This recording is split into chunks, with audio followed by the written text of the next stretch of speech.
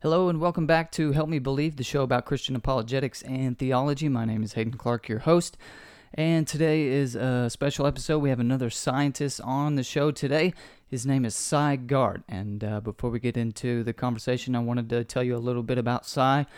Cy has a doctoral degree in biochemistry, and he has been a professor at New York University, Rutgers University, and the University of Pittsburgh School of Public Health. He is now retired, but that is where he served as a professor during his years of working as a professor. And Cy's website can be found at thebookofworks.com, and I'm just reading off his About Me page here. He's a fellow at the American Scientific Affiliation. He serves as vice president for the Washington, D.C. chapter.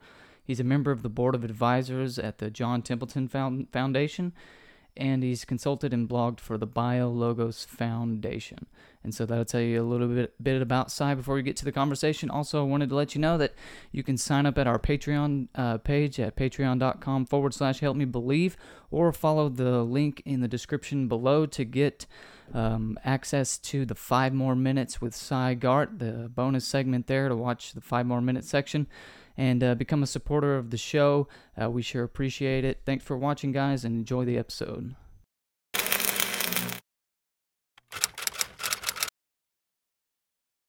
Well, hello and welcome to Help Me Believe, the show about Christian apologetics and theology. My name's Hayden Clark, your host. Glad to have you joining us today. And today I'm going to be interviewing Cy Garte, a former atheist and biologist. So I'm excited to have another scientist on the show today. So ladies and gentlemen, please welcome Cy Garte. Cy, how are you doing today? Very well, thank you. Glad to have you. Thank you for doing this. I appreciate it. If you don't mind introducing yourself to the audience, for those who may not know you, just tell us a little bit about yourself and what it is you do. Okay. I'm a retired scientist. I was an academic professor at 3 universities for about 35 years. I then went to the NIH, where I worked in the grants review department. I was deputy division director in that at that agency, and I retired about 3 years ago. But I'm not inactive. I am the editor of a magazine, online magazine called God and Nature, which is put out by the American Scientific Affiliation, which is the largest American organization of scientists who are Christians. I've also recently written a book, and it's going to be published, which I can talk about a little bit more later, but I work on that. And I'm also very involved in my church, doing a lot of activities. So I'm pretty busy in retirement, especially in any areas related to science and faith. I have an active Twitter account, I'm on Facebook, etc. My story, just very briefly, is that I was raised in an extremely militant atheist family. My parents were actually members of the American Communist Party back in the 30s, and I was brought up as I guess what today is called a strong atheist position. In other words, I was absolutely positive that there was no God. God could not exist. Very anti-theistic. I was taught that religion is not only wrong, but actually evil, one of the worst evils in world history. Some of this many of your audience have probably heard from modern atheists, but at the time that I was growing up, it was kind of rare. I went into science. My father had been a chemist, and I studied biochemistry, got a PhD, began working in research, and I've always been very interested in science in general, from just even a philosophical standpoint. I had and continue to have a scientific worldview. I believe that the natural world is most easily and most appropriately understood by scientific research. But there were aspects of what I was learning about science, physics first and then later biology, that made me question my original atheist faith. And I call it a faith on purpose, because it was something that at least my version of it, was something that you had to believe in. It had dogmas, it had schisms, it had Yeah. everything that other religions have. But I began doubting the whole premise of it. The idea that materialism can answer everything stopped making sense to me. Hmm. Now, that didn't bring me to Christianity. It didn't even bring me to believe in God, but it did. Well, it did lead me to question my initial uh, belief that the world and everything in the world could be explained and understood and rationalized simply on materialistic, naturalistic Hmm. causes. I can go into more of the details of how that Yeah, happened sure. later, but um, so that period lasted decades. When I wouldn't even, I guess Wow. I you call me an agnostic, where I didn't think about religion. I was very busy with my career. I was Right. trying to learn, move up the ladder in academia, and I didn't really think much about God at all. But at a certain point, I started to wonder about, if I had given up, which I knew I had, my materialistic worldview, what worldview could I substitute it for? And I started looking into all kinds of things, spirituality in general, some of the things that you will see in New Age religion type stuff. I mean, I never went into the kooky things, but like pyramids and Yeah. all that nonsense. But I was interested in all kinds of stuff. I mean, I started reading the Kabbalah, uh, just for the mystical viewpoint. I started looking into Zen Buddhism. I was kind of a typical person of that period, Yeah. looking for some meaning, some spiritual meaning outside of my scientific career. Um, the way I became a Christian eventually, and it took quite a while, and it was about maybe 15, 20 years ago. I met people who were Christians, and I went to a Catholic church, actually. First time I'd ever been to a church. I was in my 40s, and I was terrified and quite, on guard. I expected the priest to start pointing directly at me and, Yeah. sinner, Yeah. what are you doing here? And I was amazed at what I actually found, which was sermons about love Hmm. and no judgment. I mean, I was lucky. I mean, I've heard other people, Right. especially people who were Christian and then left, talk about being abused from the pulpit. I have to say that I've been to many churches since then: Catholic, Baptist, non denominational, Methodist. I am a Methodist now. Okay. I have never heard that. So I've been very fortunate, I suppose. I have never experienced the kind of negative feelings that so many ex-Christians report as they become atheists. Um, so I guess I've been lucky. But my experience at the church led me to question not just the general idea of materialism being everything, but my whole concept about religion, that religion, especially Christianity, was the evil of Yeah. history. And I started reading. And one of the things I started reading was the Gospels Hmm. and other parts of the Bible. And my reaction to that was the same thing as it was when I went to church. My reaction was, well, wait a minute, this isn't so bad. Right. This doesn't sound wrong. This doesn't sound fake. This sounds really real. I Yeah. mean, why would, if the Bible were all made up, why would the writers of the Bible write things about themselves and their ancestors that were not very nice? Right. you know, why, why is King David portrayed as the human being he was? Mhm. Probably not as some perfect hero as you Right. usually see in fiction. But what really impressed me were the Gospels.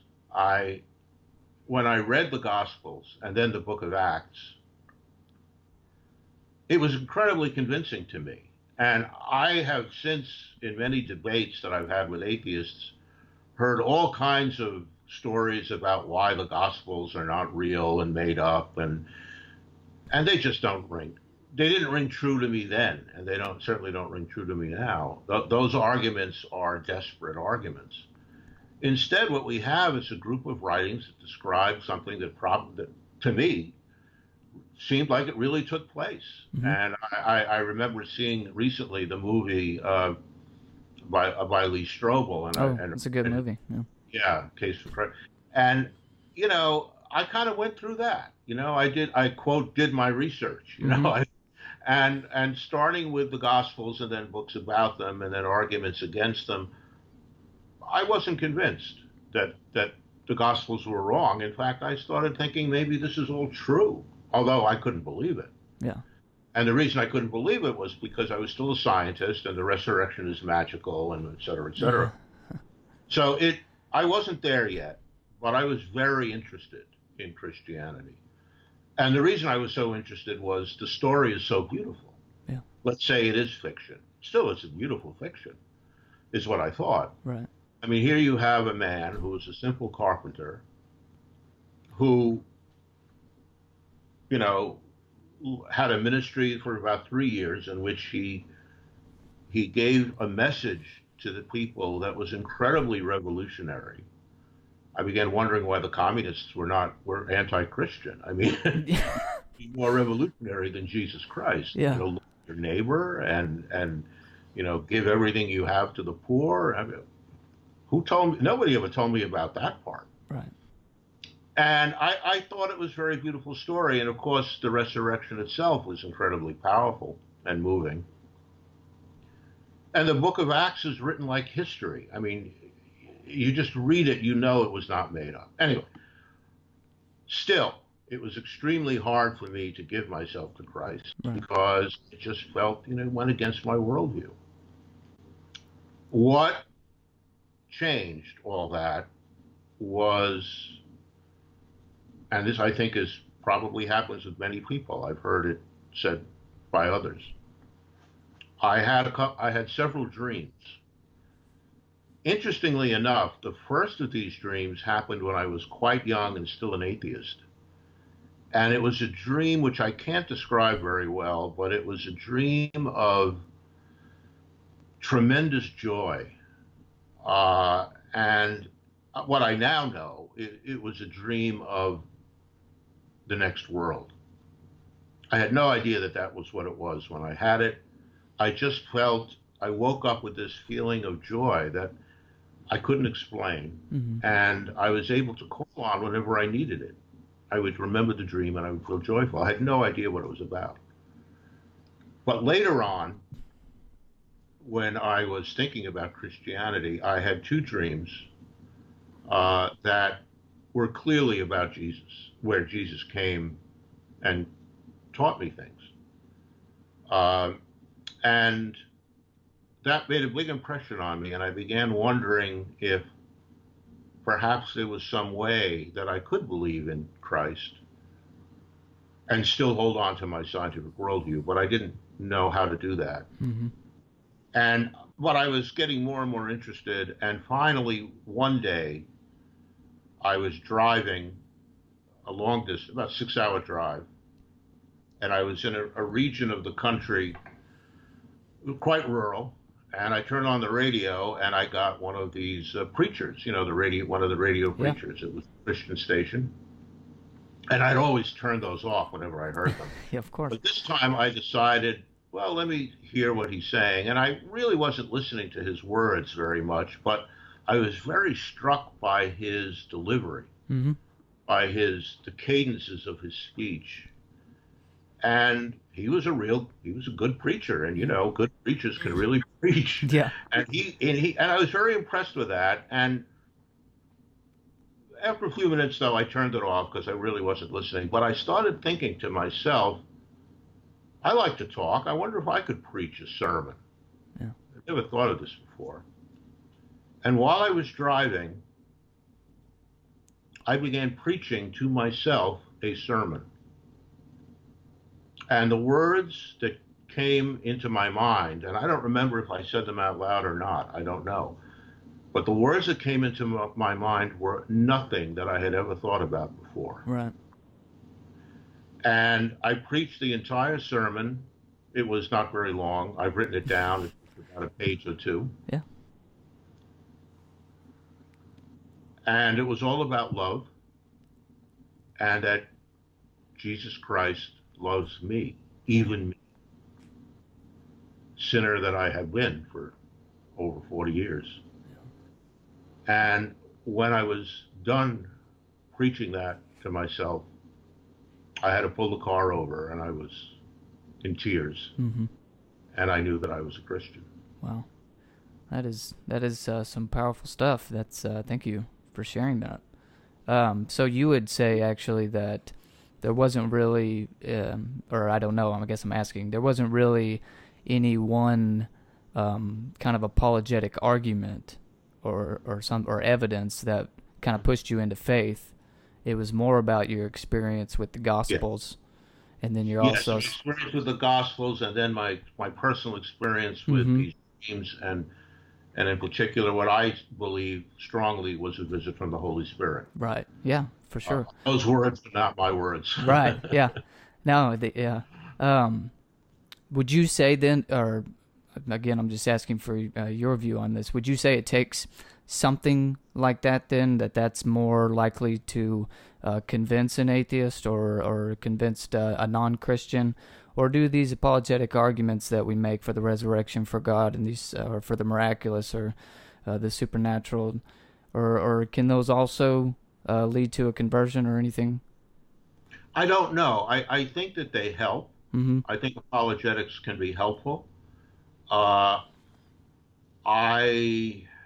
don't know enough about how other people get converted. Right. I have read that many people have had experiences somewhat similar to mine, Mm-hmm.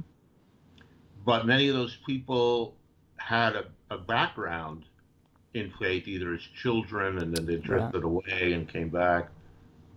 Yeah, I mean, that would kind of be my story, which was I grew up in a Christian home, and if you've listened to the podcast, I'm sorry that you've heard this version of the story 1,000 times. But anyway, I grew up in a Christian home, and just was baptized at a young age, and then kind of drifted away through high school and into college. And then at college, I didn't have as deeply supernatural kind of experience that you were describing there, but I did have an experience one night actually while I was driving as well. I just suddenly came under the conviction of my sin, is what it was. I didn't hear or see that. I didn't preach a sermon. There was nothing on the radio as far as I could remember. I think I was on my way to a party, and then just kind of turned around and went home, metaphorically and literally, and that was it. It was never the same after that. And then apologetics didn't really come into it. I didn't even know what apologetics was at that point. Never heard any arguments for the resurrection or for God. It wasn't until I was in seminary I started having some deep doubts, and so I got into the apologetic stuff there. So I get, from what I can tell, there's a few people kind of like Lee Strobel or a J. Warner Wallace who are kind of come into the faith by going through these arguments one after the other. Yeah. But for most people that I've talked to, including myself, it was some kind of experience, and then the arguments came later. Is that kind of what you were saying? That's my impression as well. One thing that I think, though, that everyone has in common is that whether you come to it through apologetics or you come to it through an experience, once you get there, at least that was true for me and from other people I've spoken to, you don't go, I mean, it's so powerful. I talk about it as the metaphor I use is, it's like it's Christmas and there's a present under the tree, but you don't want to open it because you're afraid it might not be. It might just be a sweater. It may not be anything very interesting. It's there. It's a gift. Faith to me is a gift, and it's all wrapped and it's handed to you. It's always being offered to you. I realized once I became a Christian that God had been calling me my whole life. and I could remember every single incident at which I now knew that it was God's call to me. Yeah. But I was deaf. I, I, and then when it was almost inside, I could see the gift. I could see that it was beautiful, but I didn't believe it was free. I didn't believe it was a gift. I didn't believe it was special. I was worried. I was nervous. Yeah. And finally, I unwrapped the gift, and there it was, and it was so precious that I would never give it away again. Right. I would never. Well, that's a good way of thinking about it there. A good analogy. Yeah. So I don't think it matters how you get there, but once you're there, you're there. Mm-hmm. Okay. Kind of do a bit of a 90-degree turn here, but I do want to ask you, in the area of apologetics, this question comes up a lot, and I don't always get to talk to a biologist, so I wanted to ask this question for sure. As a biologist, what are your views on evolution? Evolution seems to be a pretty popular topic in apologetic circles, and so I wanted to ask you about that kind of how should Christians think about evolution, I guess. Well, that's a great question. Let me just give you a little bit of history again first. As a biologist, of course, all biologists, with very few exceptions, accept evolution as the basis of biology. So, of course, I did as well. And I was worried when I became a Christian that this would be a big conflict. Mm-hmm. I didn't know any other scientists who were Christians. I didn't know a single one. I didn't even know if there were any. Mm-hmm. In the academic worlds in which I traveled, there were some Muslim and Jewish scientists, but I didn't know any Christian scientists. Yeah. It turned out, of course, I was completely wrong. They just didn't tell me they were Christian. Yeah. And by the grace of God, Francis Collins, who's now the head of NIH, wrote a book called The Language of God, and I read it. And that was a wonderful experience for me because I saw that Collins, who was one of the greatest scientists of our time and a biologist, had no problem being an evangelical Christian and still holding to evolution. So, and then I discovered an organization called BioLogos, which he founded and which is now still running very strong. I found the ASA with 3,000 members, maybe 4,000 members who are all Christians, science of various types. And I have many, many Christian friends, both in person and online, who are scientists. Mm-hmm. So now back to so that's the history, and that was what enabled me to come out as a Christian, because I knew I was not the only scientist who was a Christian in the world. Yeah, that kind of helps. But back to your question about evolution, how Christians should think about it, I think they should think about it the way I do. And that is, evolution is valid scientifically. And more than that, to me, evolution is one of those many scientific pointers to the existence of God. Because, now let's remember one very important thing. Evolution says nothing about the origin of life. Right. That's not part of Darwin's theory. The origin of life was a completely different scientific issue. When it comes to the origin of life, I believe in intelligent design. When it comes to everything after what we call the last universal common ancestor, Luca, that's some cell that, was in existence probably around 500 million years ago or so, the first cell that gave rise to everything else. Mm-hmm. From there forward, evolution is a miraculous process. I believe it is, in fact, divine in origin. And I have some actual evidence and data for that, but I can't get into it now. Okay. But when people say that evolution goes against Scripture, I'm not enough of a theologian to be able to counter that, but I do know some very famous and well-respected theologians who do counter that. Who argue that Genesis, I guess the most famous is John Walton, whose books on The Lost World of Genesis, The Lost World of Noah's Mm-hmm. Flood, several books that he's written on the Lost World. And he's an Old Testament scholar, and his interpretation of the meaning of Genesis 1 is not the same as, for example, that of most young Earth creationists. And the more I learn about this, the more I feel convinced. And what I learned not long ago is that the current view of young Earth creationism, that the Earth is 6,000 years old, and that Genesis is, literally the truth of what happened in a certain literal way, that this is a fairly recent idea in Christianity, and that it actually began, and you probably know a lot more about this than I do. Maybe, I don't know. That it actually began with the publication of some books and papers in the 19th century by people associated with the Seventh-day Adventists, Right. and then taken over by, I guess it was George Macready Price back then, and then the Genesis Flood book, which came out in the early 60s, which kind of put young Earth creationism back on the map. Mm-hmm. There had been parts of that philosophy, that theology that had been around earlier, but it became coherent and took on some scientific um, mantle around then in the 60s.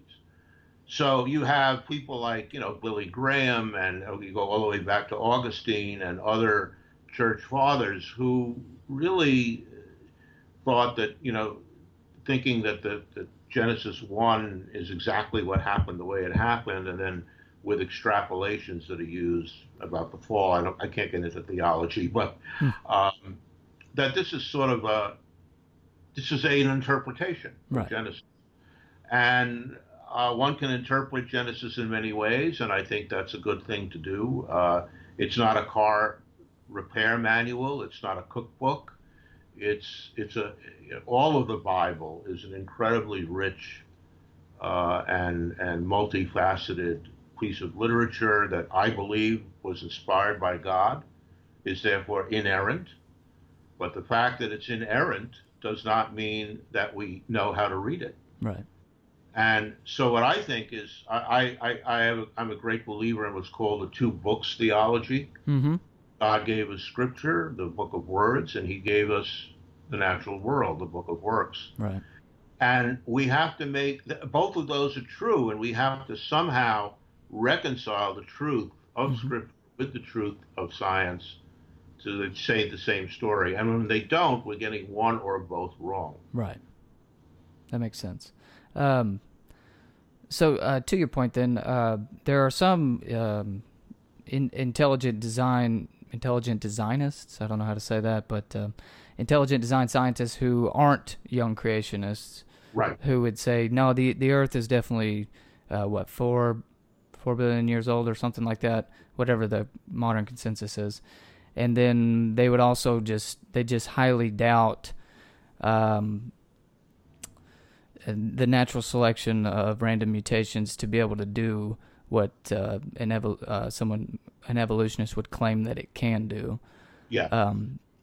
I don't know how familiar you would be with somebody like a Douglas Axe or a Michael Behe, and I don't want to misrepresent either one of them, but I think that's kind of what they would say. I don't know. Yeah. Again, I'm a non-technical scientist, obviously, so I was just kind of wondering if you had an opinion on that or not. Oh, yeah. I mean, I think Behe and Denton and even a few others in the Discovery Institute, to be specific,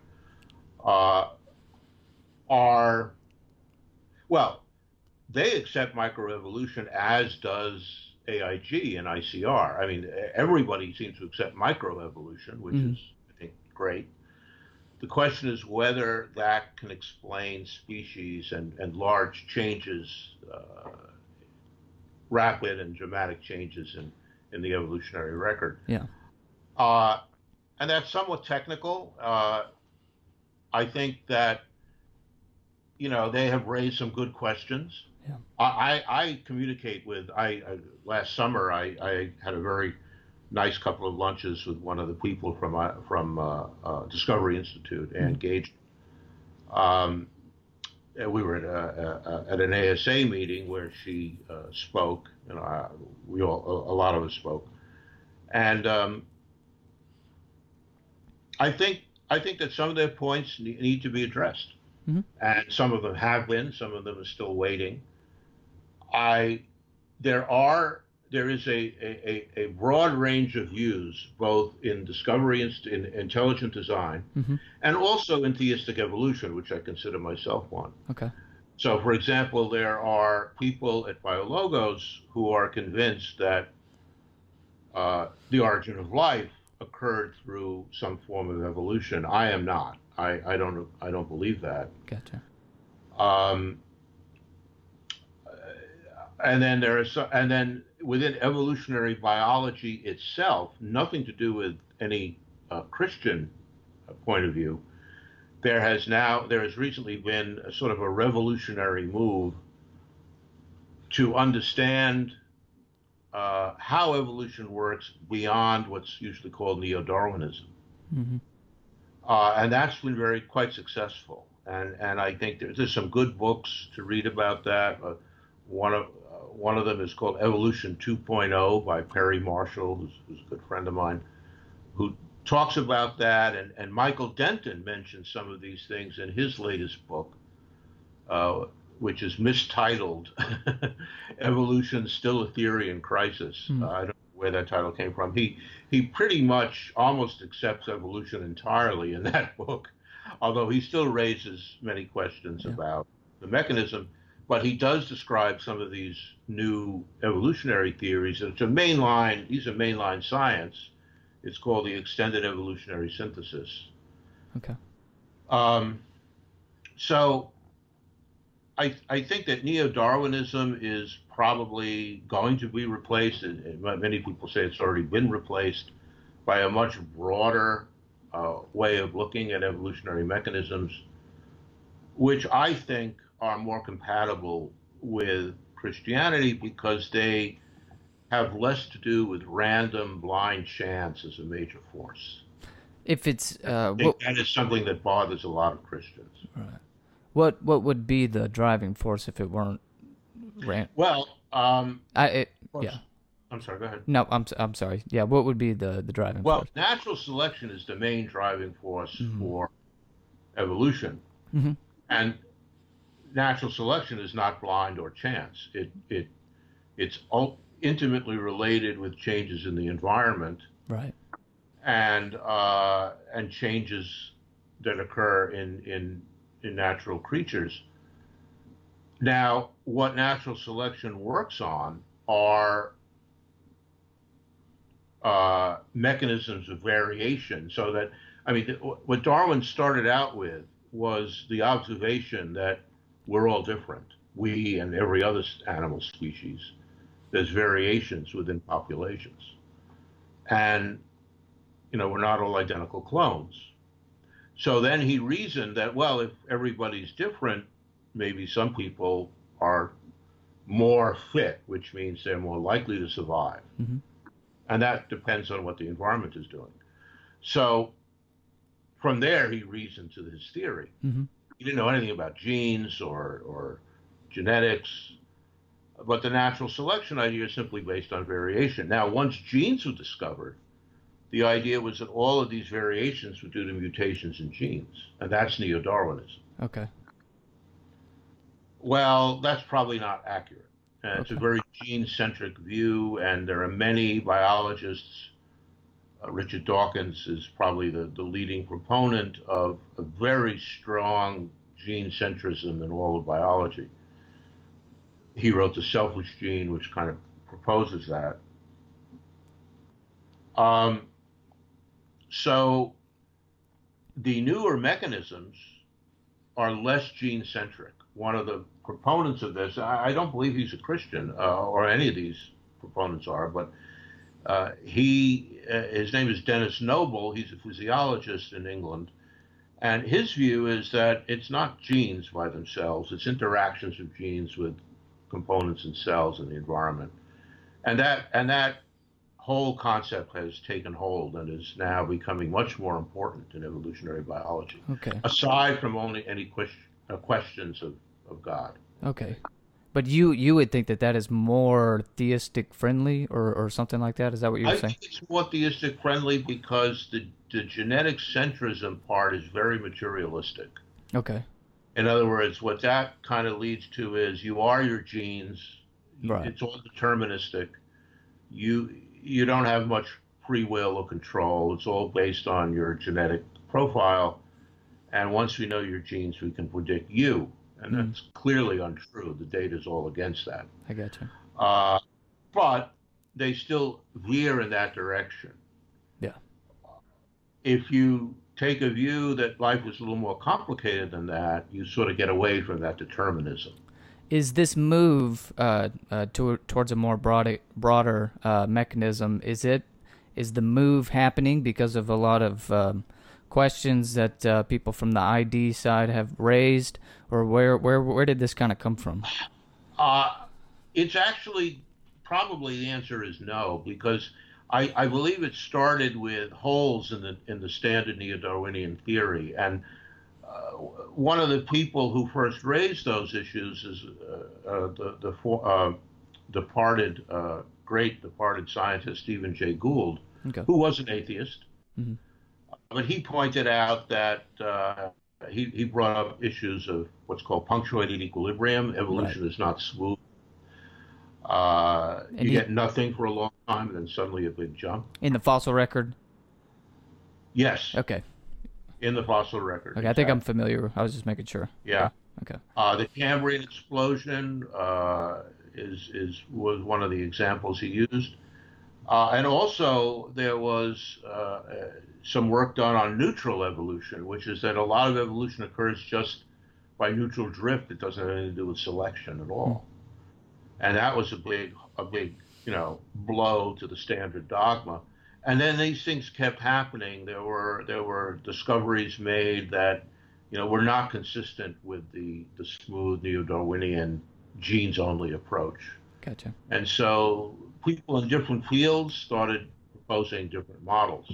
Hmm. And finally, they all got together a few years ago at a meeting, and they gave it the name the extended evolutionary synthesis. And it's there's a lot of work going on with it. Um, I don't think most of those people are Christians, but I think Christian biologists like myself should look into that area Yeah. because I think it's interesting. Very good. All right. Well, we'll switch directions here, kind of. So a lot of people out there think that science and faith are at odds. In fact, I just was listening to an interview on YouTube the other day, and she was talking about how they are at odds.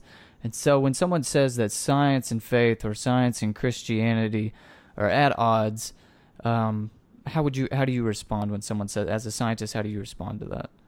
Well, I respond to that as that being a historical myth. The whole, I mean, all the scientists from the 19th century back were Christians, with maybe one or two exceptions. Some of them very, very devout, and we're including Robert Boyle, basically the first chemist, um, James Clerk Maxwell, who basically discovered all the laws of electricity and magnetism, and Faraday and Pasteur. I mean, it goes on and on. And then someone there was a book written, I guess Dixon White, I'm not sure if I remember the name right, um, wrote a book called the War Between Science and Religion or something like that. Mm-hmm. And that was the first idea that there was any conflict between science and religion. It was not something that people assumed. And then, with the dawn of the 20th century, Bertrand Russell and a lot of other atheism became possible and became a little bit more acceptable. And these atheist philosophers began attacking the idea of faith and saying that it was not scientific. But the problem with that argument is, of course, faith is not scientific. Science is no province in anything other than the natural world. And from my own experience, my own father, who was an extreme atheist, as I mentioned, and a chemist, a scientist, actually told me early on that science cannot answer all questions. It's not supposed to. You can't determine anything about love using science. You can't Hmm. determine anything about art or humor or music or most of the things that we think about in human life are not subject to scientific inquiry. Now, there are people today who are trying desperately to counter that argument and say, yes, everything is answerable by scientific investigation, which is what we call scientism. Hmm. And they get crazy about it. They'll say, love, oh, no, no, love is simply hormonal. Yeah. Well, I see uh, it. I see this mostly actually, and this is a good question to ask you as a biologist and a theistic evolutionist. Um, Morals would seem to fall in that category for me, but there seems to be a lot of evolutionary explanations for morals. So what do you say to that? Whenever, well, I've written a lot about that. I just uh-huh. have a blog post a few weeks ago on that. And I mean, yeah, when people say morals, they mean all kinds of things. They talk about, loving your children is an evolutionary adaptation. Sure, it is. I mean, all animals take care of their offspring, but that's because it's an instinct. And that instinct probably developed evolutionarily because it's important for survival. Hmm. I go along with that. But that's not what I mean by morals. What I mean by morals is knowing that there's something called right and there's something called wrong. There's something called good and there's something called evil. And we're the only animal that knows this. Hmm. So it goes Remember beyond. that Adam and Eve, I'm sorry? I'm sorry. So it goes beyond useful. It's actually good. Yeah, I Actually. mean, when we're talking about morals, we're not talking about behavior. There's a lot of behavior that comes from evolution. And we know that because a lot of animals do things that we do. Hmm. you Yeah. know, but that doesn't mean they're moral. They're just doing it because they're programmed to do it. Hmm. We are not programmed to decide to give money to the poor. Hmm. We're not programmed to put ourselves at risk to save someone who's in great danger. These are not now. There are explanations that people try to use. Oh well, it's called kin selection. You help yourself to survive, and you help your kin to survive because they have similar genes. Yeah, but that doesn't explain what we really see in the world, right? I mean, it really doesn't. And the main thing that it does not explain is that when we do something wrong, Hmm. and we know it's wrong, and we usually do, we feel guilty, or we feel sorry, or we try to make an excuse. Yeah. I don't know any other animals that do that. Yeah. Now, there are people who tell me that their dog often looks guilty. Okay, maybe. Uh, Dogs are kind of unusual anyway. But uh, what my point is that this understanding of the fact that there's something called good and evil, and it's not an accident that that's the story in Genesis. Right. Adam and Eve ate from the tree of knowledge of good and evil, right? I mean, Yeah. and then they saw they became ashamed, Right. and that's when God knew they had. So that's it. That's the answer. That didn't come from evolution. There is no evolutionary advantage to knowing that you're wrong or that you're bad. Yeah. Right. Yeah. How does that help? I'm sorry.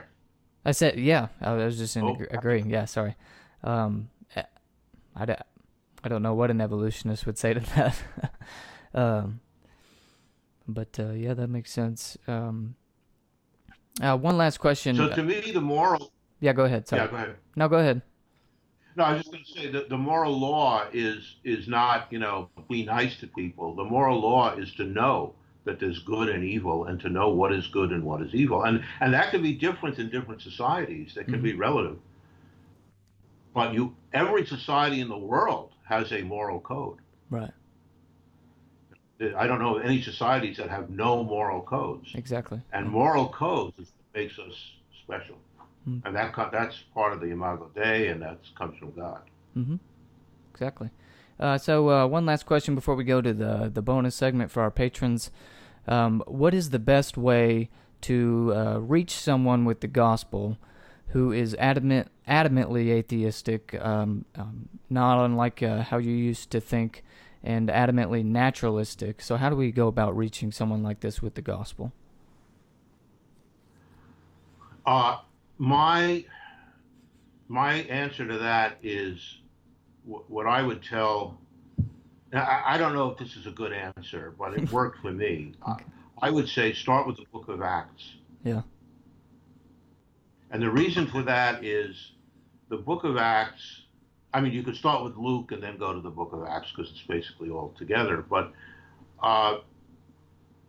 it reads like history. Mm-hmm. And you could tell the person, you don't have to believe in the resurrection, you don't have to believe in God, but just read this and tell me, and think about whether you think this is all made up or it actually must refer to some real events. Even if you don't think the resurrection was real, even if you don't think Jesus Christ actually lived, read the book of Acts and tell me if you think the whole thing is made up. Because if you do, that's quite a stretch. Yeah. The other thing is to start with the book of John, just because it's so beautiful. Yeah. And I think, but that may be hard for some atheists. So it really depends on the atheist. Many of the atheists, I would say the majority of the atheists that I generally confront are former Christians. So they've read the gospel. Right. And maybe. From what I can tell, in most cases, I mean, I had an interview with a fairly well-known atheist named Aaron Ra. I don't know if you've heard of him. Mm-hmm. Yeah. He has a YouTube channel. He's very active, and he had been a Christian. He had been Matt Dillahunty, another one. I have not spoken with him, but he's another very famous atheist on social media. And he had been a very devout Christian. And both of these men decided at some point, and I don't know the process, but decided at some point that they had been lied to, fooled, and were very upset and angry because they were believing a lie. Right. The only good advice I can give is for those who deny Scripture or deny God, deny Jesus, deny anything in Christianity because of science. If they say it's not scientific, I can argue with them. I have good arguments against that, which are the same arguments that I used on myself. Yeah. So, it's, but I don't know if we have time to go into those, but they're all in my book. Yeah. Actually, this isn't the last question. I did want to ask you about the book. I had that down to ask you in the bonus segment if you were going to write a book, and then you tweeted out earlier this week that you were going to be published, and so I wanted to ask you if you want to describe briefly the book and what it's going to be about. Sure. Yeah, it's the title. The publisher has just come up with a title which I like. It's called "The Work of His Hands: A Scientist's Journey from Atheism to Faith." So it's a combination of my own story, my own journey of how I came from a strong atheism to devout Christian faith, which is how I am now. Mm-hmm. And it also has a lot of arguments from science about why science and Christianity are compatible, and I believe more than that, and mutually supportive. And both of those things are in this book. Very good. Well, look forward to reading it. You'll want to get a copy of that whenever it comes out.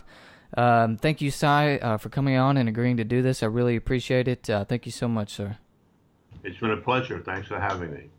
Hey guys, thanks for watching. Don't go anywhere just yet. Stick around. Follow the link in the description below to watch 5 more minutes with Cy Garte, our bonus section.